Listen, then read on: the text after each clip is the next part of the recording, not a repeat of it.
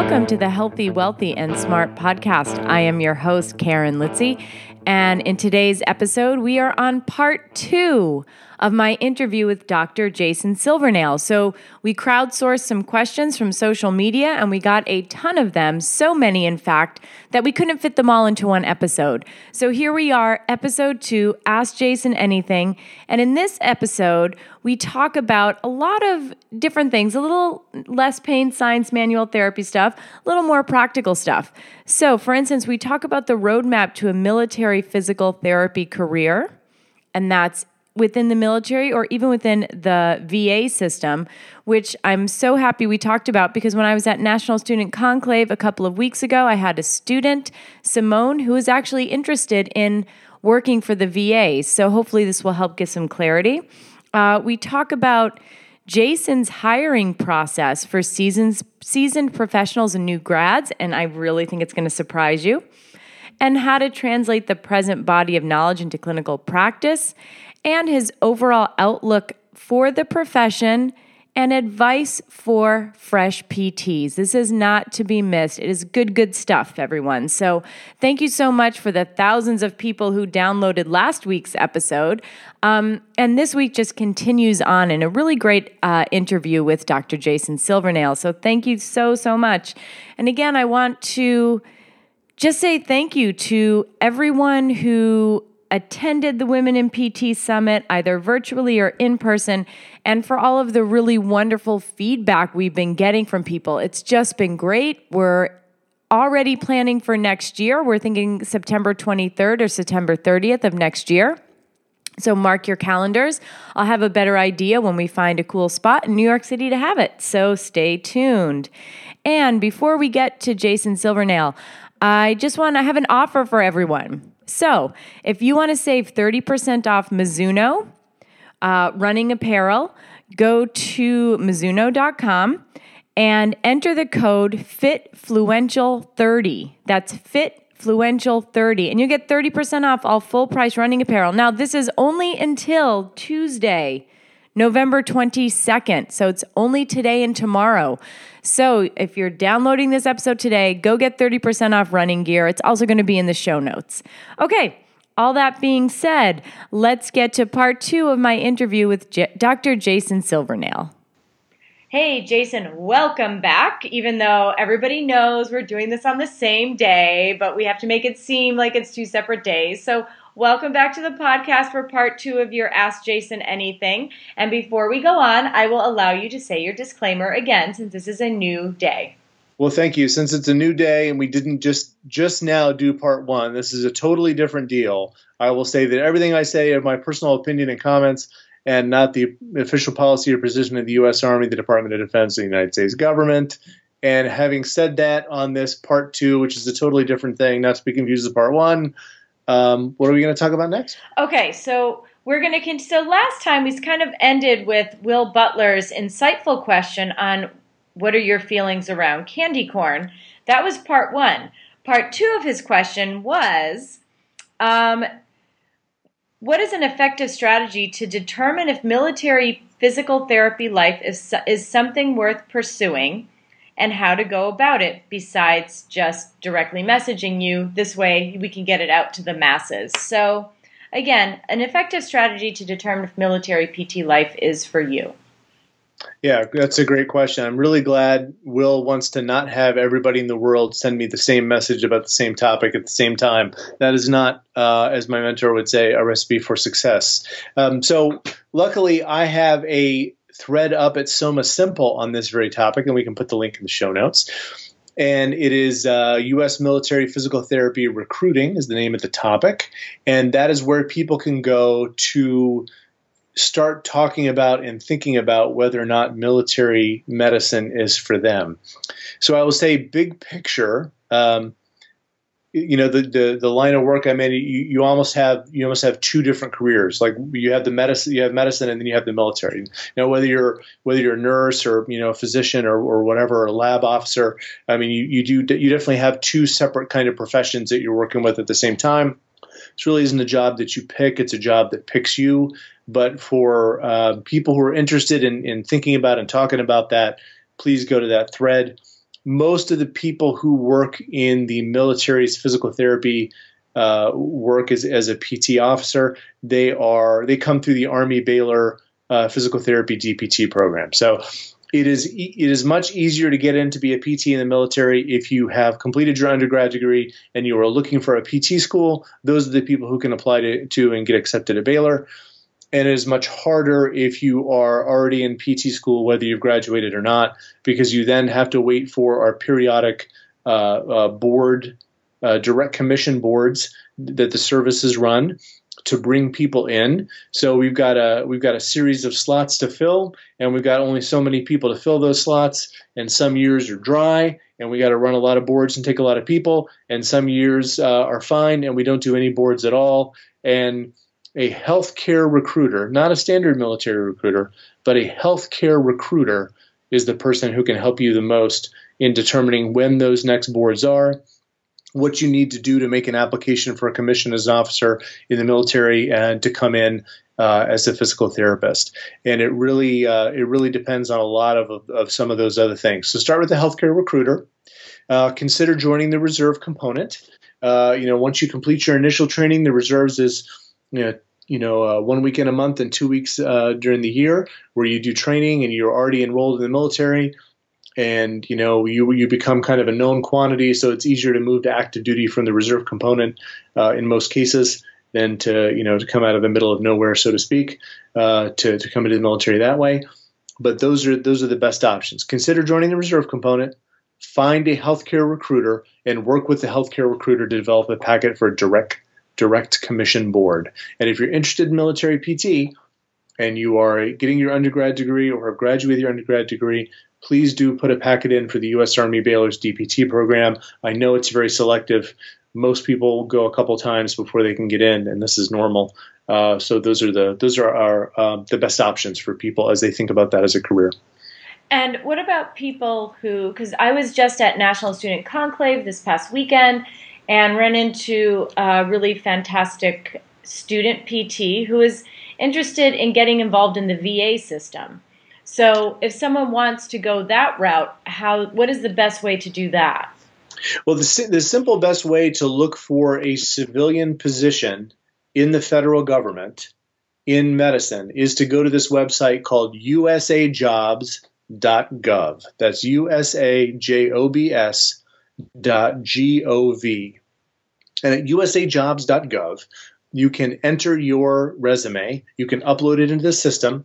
I think you can even set up alerts for when there's a job that comes open.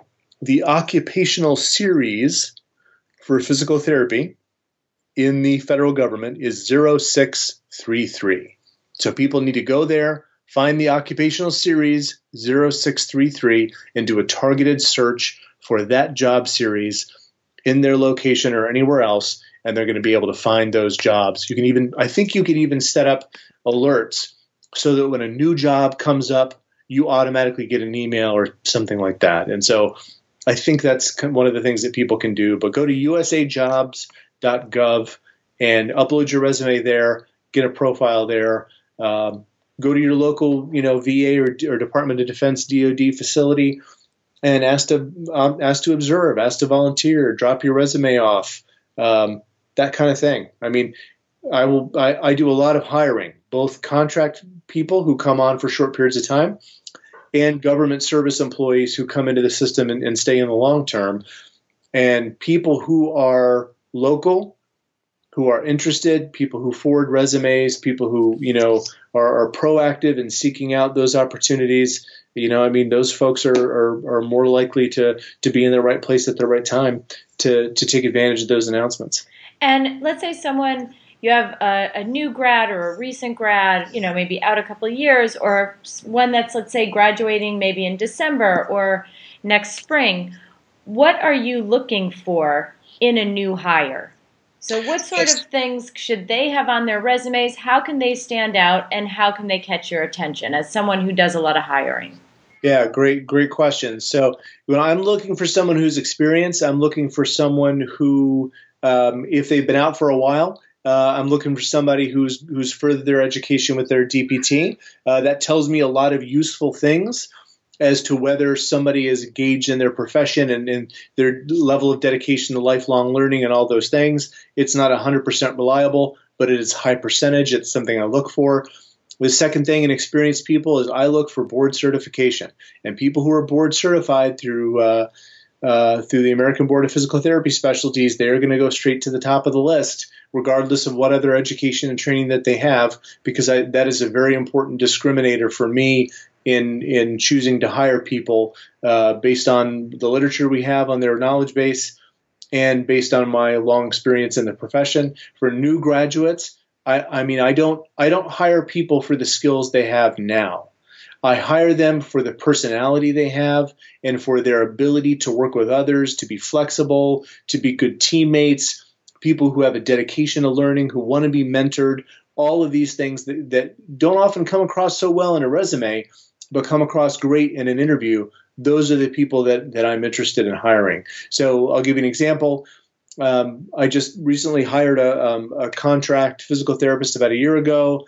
And, she was a busy mom, left practice for a while to raise her kids. Her kids got to be school age. They moved on to school. She's like, you know what? I want to go back to clinical practice. And so the contract company connected me with her. She came in for an interview, and she had been, working, here and there, PRN or locum tenens, as they might say in the UK, here and there in an inpatient facility. And we have an inpatient facility, the place that I work. And, she just wasn't the best fit for the specific job that we wanted to hire her for. But her overall interview just conveyed this is a thoughtful person. This is a mentally flexible person. This is a person who's dedicated to lifelong learning, who wants to serve people in our patient population.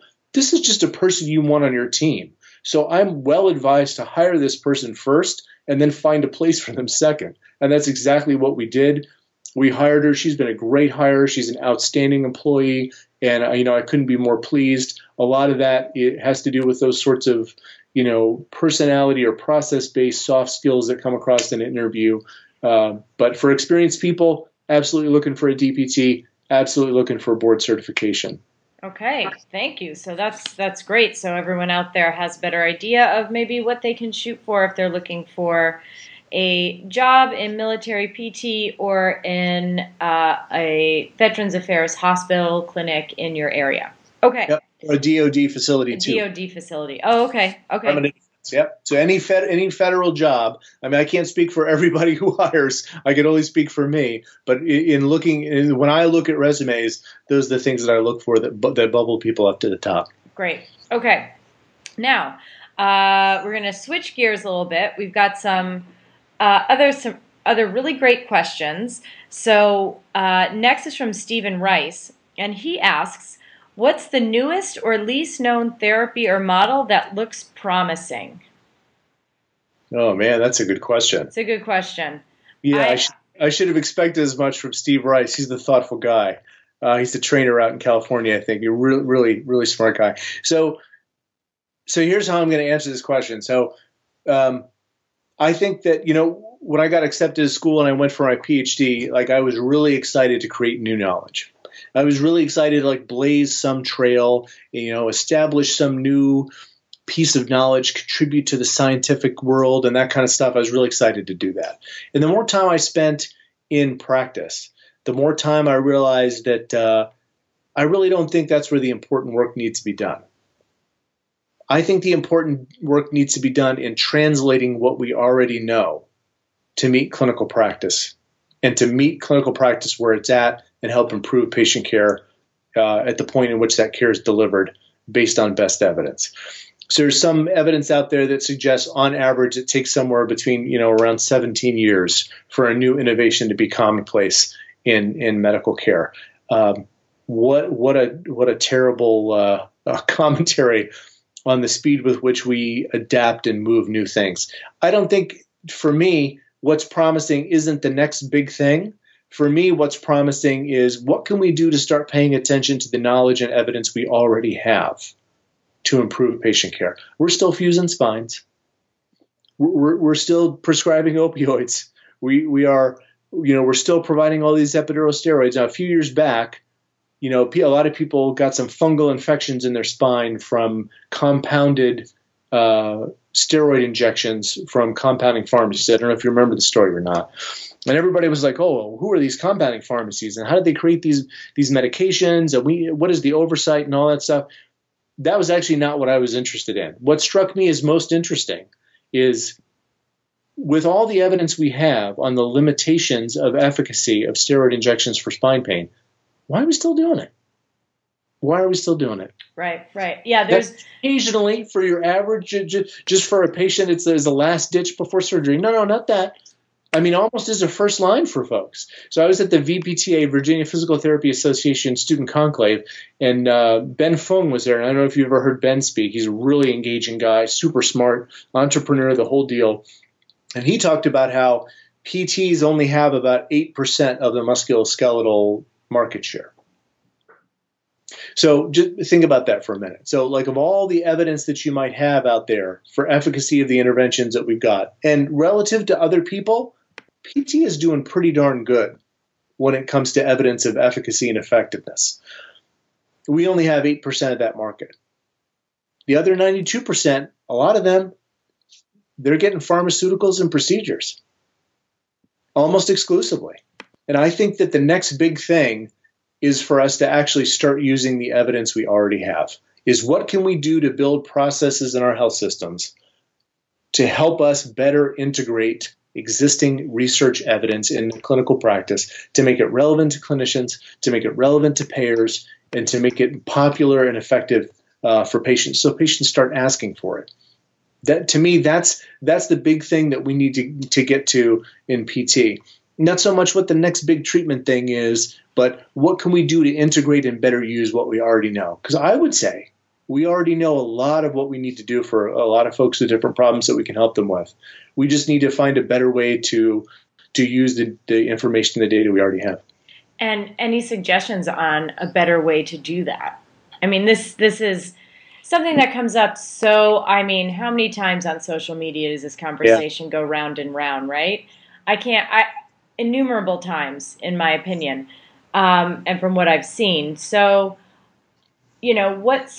what works? What doesn't work? What I find is that I educate the patients that I have and past patients so that when something comes up with them again, or a family member or a friend or what have you, if it's something musculoskeletal, they will more often than not call me first. And then I will go and see them. And like you said, I will differentially diagnose. And sometimes I will say, I think this needs to be seen by a doctor, because it's something that I don't think physical therapy can help with at that moment. I had a patient. You mean a physician? A physician. You mean a physician? Yeah. Okay. So. Because I asked, because you're a doctor too. There's a physician. Doctors. So certainly it could be seen by somebody in primary care. It could be a doctor of nursing practice. Right. It could be PA. It could be somebody with a broad base of education who works in primary care, who's an appropriate practitioner to provide a broad-based differential diagnosis of symptoms that may or may not be musculoskeletal in origin. There's nothing uniquely physician about that necessarily. Right. So that's true. That's a pretty important point to bring up while we're on the topic. But yeah, I completely agree. Number one is I think we need to go to the patients. We need to stop waiting for the payers. We need to stop waiting for the state legislatures to respond to lobbying money, and we just know that that's how it works. We need to go to the patients and get patients to ask for it. We need to do what we can to lobby for appropriate practice privileges that are appropriate for our education. I mean, PTs in Wisconsin are now able to order some radiographs. I mean, PTs in the military system that I'm in. You've been doing it for a while. Yeah, we've been able to order radiographs as well as advanced imaging, electrodiagnostic tests prescribed from a limited range of medications, which, by the way, I hardly ever prescribe from. Mm-hmm. Write referrals to other healthcare providers, do a whole bunch of other things. We actually have a set of privileges that is appropriate for our training. Mm-hmm. Not more, not less. And that's something that we need to get happening in PT in the U.S., and we are actually starting to see that happen, and that's a great thing. Yeah, which is great. Great thing for us professionally. It's a great thing for our patients who can have access to low-cost, low-risk, non-invasive care that works. Yeah. And I think a big piece of this puzzle is we need to do what Consumer Reports does, is they rated the top 10 things in medicine that are not a good deal for you, and one of them was spinal fusion, and the top 10 things that are underrated in medicine, and one of them was physical therapy. I mean, these are folks who don't have any dog in the fight of medicine, who don't have don't have an axe to grind, don't have a scope of practice to protect, and they are looking at the data, and that's the kind of stuff that they're saying. I mean, we're at 8%. Ben said we're at 8%. I mean, I want to see us get to at least 50, and I think we can get there. Everything in the healthcare system is moving our way. Yeah, I agree. And boy, it would be nice to have those privileges to refer for diagnostic testing and things like that, because that's one of the big. So if I see a patient, like I saw a patient a couple of weeks ago, she's a former patient, and she's like, I think I know why my hip was bothering me. So I went, and she had like her foot was like super swollen, and the underside of the foot was swollen, and I was like, this is not what you had when I saw you a couple weeks ago. Yeah. So I'm not sure that this is the thing that's driving your hip pain. Yeah. But now I have to send her to the appropriate healthcare practitioner, because now she really does need to get this x-rayed. Yeah. Especially listening to her. She was like, I was at a wedding stomping around in high heels for 2 days, 3 days. I never wear them. So, right. It would have been a lot nicer. So then she had to wait a couple days and then make an appointment and then wait a couple days and get an x-ray. And it, like you said, it would be so much better for the patient and so much more economical for the patient if we had the same privileges as the military does, or apparently Wisconsin. Yeah, at least a little bit. Yeah, at least a little bit. That's the way things are going. People are used to that. I mean, that's the great thing about the way our society is going. People pick up their phone. They've got an app. They can get what they want. They have choice. They have options. They're the ones in the driver's seat. They're not waiting on everybody else. I mean, in a large, one way to look at it is the traditional healthcare system, the way things are all set up. You got to go through your insurance company and get approval and go to your primary care and get a referral. That's waving down a taxi. PTs, we're Uber. Just pick that app up and hit the button. Mm-hmm. You'll get faster, better service than you got elsewhere. Yeah. But it has to start with, how many PTs are in the United States? I think there's almost 300,000. There's like 200 and I looked up the figure a couple of weeks ago, but between 250 and 300,000 PTs. So if every PT educated every patient that walked through their door that, listen, we can be that musculoskeletal person for you. Because to some degree there's direct access in every state. I know Texas doesn't have, it's just an EVA. I know. But at least people are now thinking, hey, if I do this again, or if I have a musculoskeletal issue again, I can just go straight to the PT. Yeah. And when I tell people that, and I tell every patient that, at first they're completely shocked and surprised. Mm-hmm. But then I get a call and they'll say, hey, I sprained my ankle. Could you just come take a look? Make sure it's nothing serious. So that's how it works. And then they tell their friends and they tell their family and everybody's surprised. But then, they end up making the call to see you first before they go to see the doctor. Yep, and they are seeing the doctor first. They're seeing Dr. Litzy first. Yeah. I think that a big part of this evolution was that evolution of doctoral education. We've done that in a much more in a very careful and responsible way relative to our colleagues in other medical professions. We have a solid track record of high quality education, clinical practice, and research that backs up what we do, and that merits that title. I would say that we talk a lot about musculoskeletal medicine, and that's certainly the big thing with PT, but pelvic floor is out there, neurological rehab is out there, geriatric medicine's out there, neurological rehab. If you get dizzy, if you have some of those other symptoms, if you've got pelvic, if you've got a concussion, there's a lot of reasons why a PT is a reasonable first stop. And oh, by the way, we're trained in the collaborative medical model. We train in hospitals right next to physicians and nurses and everybody else. So we understand that healthcare is a team sport, and there are things that we can take care of, and there are things that you need to see a colleague for. And our education in PT is very good at focusing on things that people are better suited with somebody else for. So we are good referrers to orthopedic surgery or to primary care or to, or even the emergency department, as the case may be. And our journals are full of great examples of responsible PTs picking up on things that are not something that we can handle and getting them to the right person, because we are trained in hospitals in a collaborative healthcare environment. We are not an alternative medicine practitioner that did 100% of our clinical training in a strip mall. We actually know what sick patients are like and how to treat them and how to collaborate with other members of the healthcare profession. That's the reputation we've definitely earned in PT. Yeah, I agree. And I think it's so important for new graduates to realize that you're not treating in a silo, and that you're under a huge umbrella, and that's a good thing. Yeah. We're not independent, we're interdependent. Yeah. We're interdependent on other members of the healthcare team, just like the family practitioner, the doctor of nursing practice, the physician assistant who acts as the primary care provider, whoever is managing their chronic condition, might be a geriatrician, might be an internal medicine physician, might be a rheumatologist. We play well with others. We're good teammates in medicine. We refer back and forth. We're collaborative. We have an acute awareness of the limitations of what we can and cannot do. And the only way you get that is by coming up through the quote unquote traditional medical model and training side by side. Mm-hmm. And you won't find a PT who doesn't love their physician colleagues, who doesn't love their nursing colleagues, because we train next to them, right side by side to them in hospitals. We saw what they've done.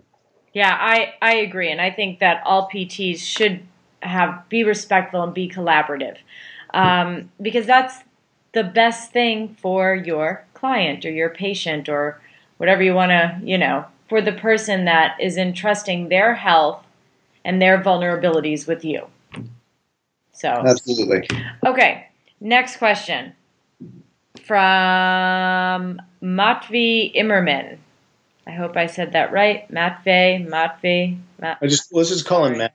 Hi, Matt. Matt. Okay, Matt Immerman. So this is a juicy question. Oh boy, look out. When do you think schools will stop teaching ultrasound? And actually, after that, he wrote, "Ha ha." So good response. And what is your overall outlook for the profession?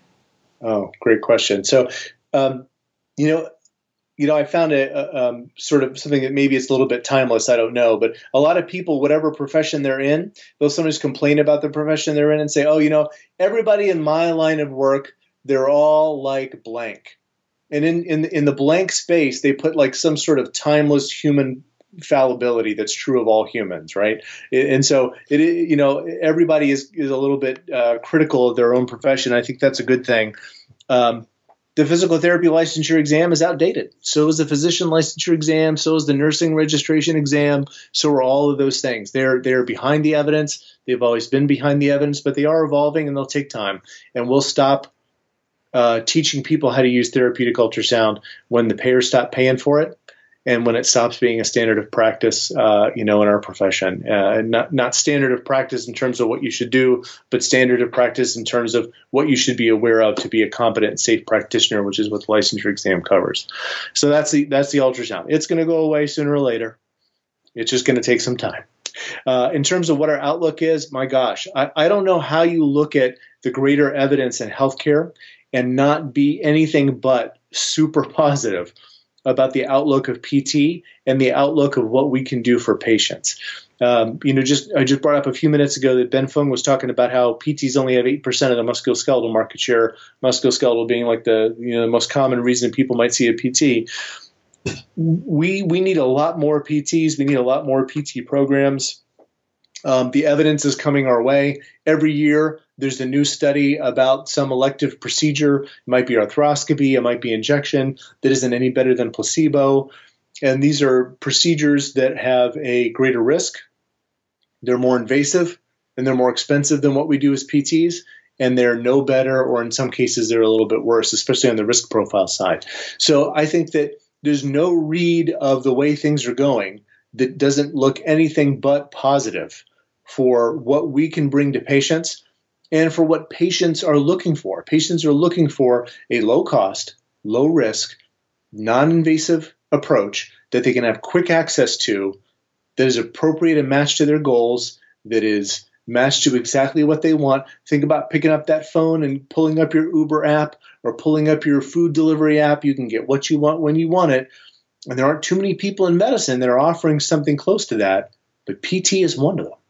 And I think that there isn't an outlook for our profession that isn't anything but positive. I don't know what the employment rate for PT is. I think it's way over 90%. It's a little bit like nursing. Where are the unemployed nurses? Where are the unemployed PTs? We've got an excellent employment rate. I know student loan debt stinks. I know that's a big problem. But, a PT degree and licensure is a ticket to a middle-class life and to lots of great things that our country has to offer and a lot of good things that we can offer for patients in the long term. And those things are only going to get better over time.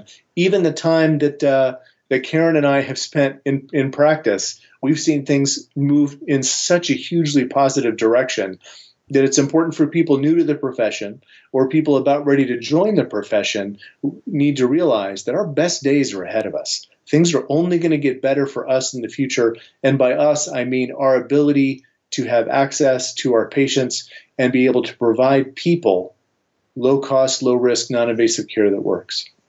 Yeah. And, kind of piggybacking off of that answer, and this will be the last question and this is my question to you, is you just spoke about, when you and I both started in the late 90s, now, obviously, it's 2016. So the 2016 physical therapist that you are, what would you say to the new grad that you were back in the late 90s? What would be your best advice for that version of Jason Silvernail? That's a good question. I guess first and most importantly, definitely ask Carolyn out a second time. She'll say yes the second time. Did you have to ask her out twice? I did actually, and so sweet. Give her a hard time when you see her. No, I'm kidding. So first of all, definitely do that, right? Yeah, she's awesome. Best decision I ever made. Second best decision, probably going into medicine in the military. I would say that one of the things I say the most to PT students is this job is half psychology. And I used to think that my job was the evaluation, diagnosis, and treatment of non-surgical musculoskeletal conditions. That's actually not my job. I'm in the business of behavior change. And if you're a PT, you're in the business of behavior change too. And the sooner you understand that, and the sooner you start to work on your ability to help engage others for behavior change, the more success you'll have in your profession. Spend time on that piece. Excellent advice, and I could not agree more. Well, I want to thank you for hanging out for 2 podcasts on the same day. I mean, for coming on twice. Anyway, you get the idea. So thank you so much. And just a quick plug for Jason. He will be at the San Diego Pain Summit, which is next February. It is the second weekend in February, so it's the weekend right before CSM. So you can actually do both if you wanted to. You can go to San Diego Pain Summit, and then you can shoot over to CSM in San Antonio. I don't think it's that long of a flight. I was actually thinking maybe I'll drive, and then people were like, "Are you crazy?" I have absolutely zero concept of the Southwest. I thought it would be like driving from New York to Pennsylvania. Yeah, no. Apparently it's really big out there, and I just had no idea. Completely clueless, so that's my bad. But you will be at the San Diego Pain Summit. You will be part of a panel on effectively communicating with patients. Yep, absolutely. If you want to come see me there. Yeah. I will be at San Diego Pain Summit 2017 in February. Not at Combined Sections this year, unfortunately. Yeah, so if you want to come and see Jason speak, and you can pick his brain, by all means, head on over to SanDiegoPainSummit.com and you can sign up. And if you can't make it to San Diego, there's also a video option. So something for everyone to think about. So Jason, thank you so much. And if people want to get in touch with you, what's your Twitter handle? How can they do it? email? Yeah, you can find me on Soma Simple. That's somasimple.com. You can also find me on Twitter. My handle is at Jason Silvernail, and you can also find me on my public Facebook page, which is same first and last name. So come on out, connect. I've got a tremendous network of really smart people who provide me all sorts of great material all the time to think about and help me get better in the clinic. So come on and join the conversation. All right. Well, everybody, thank you so much for tuning in for part 2 of our conversation. Everybody have a great week and stay healthy, wealthy, and smart.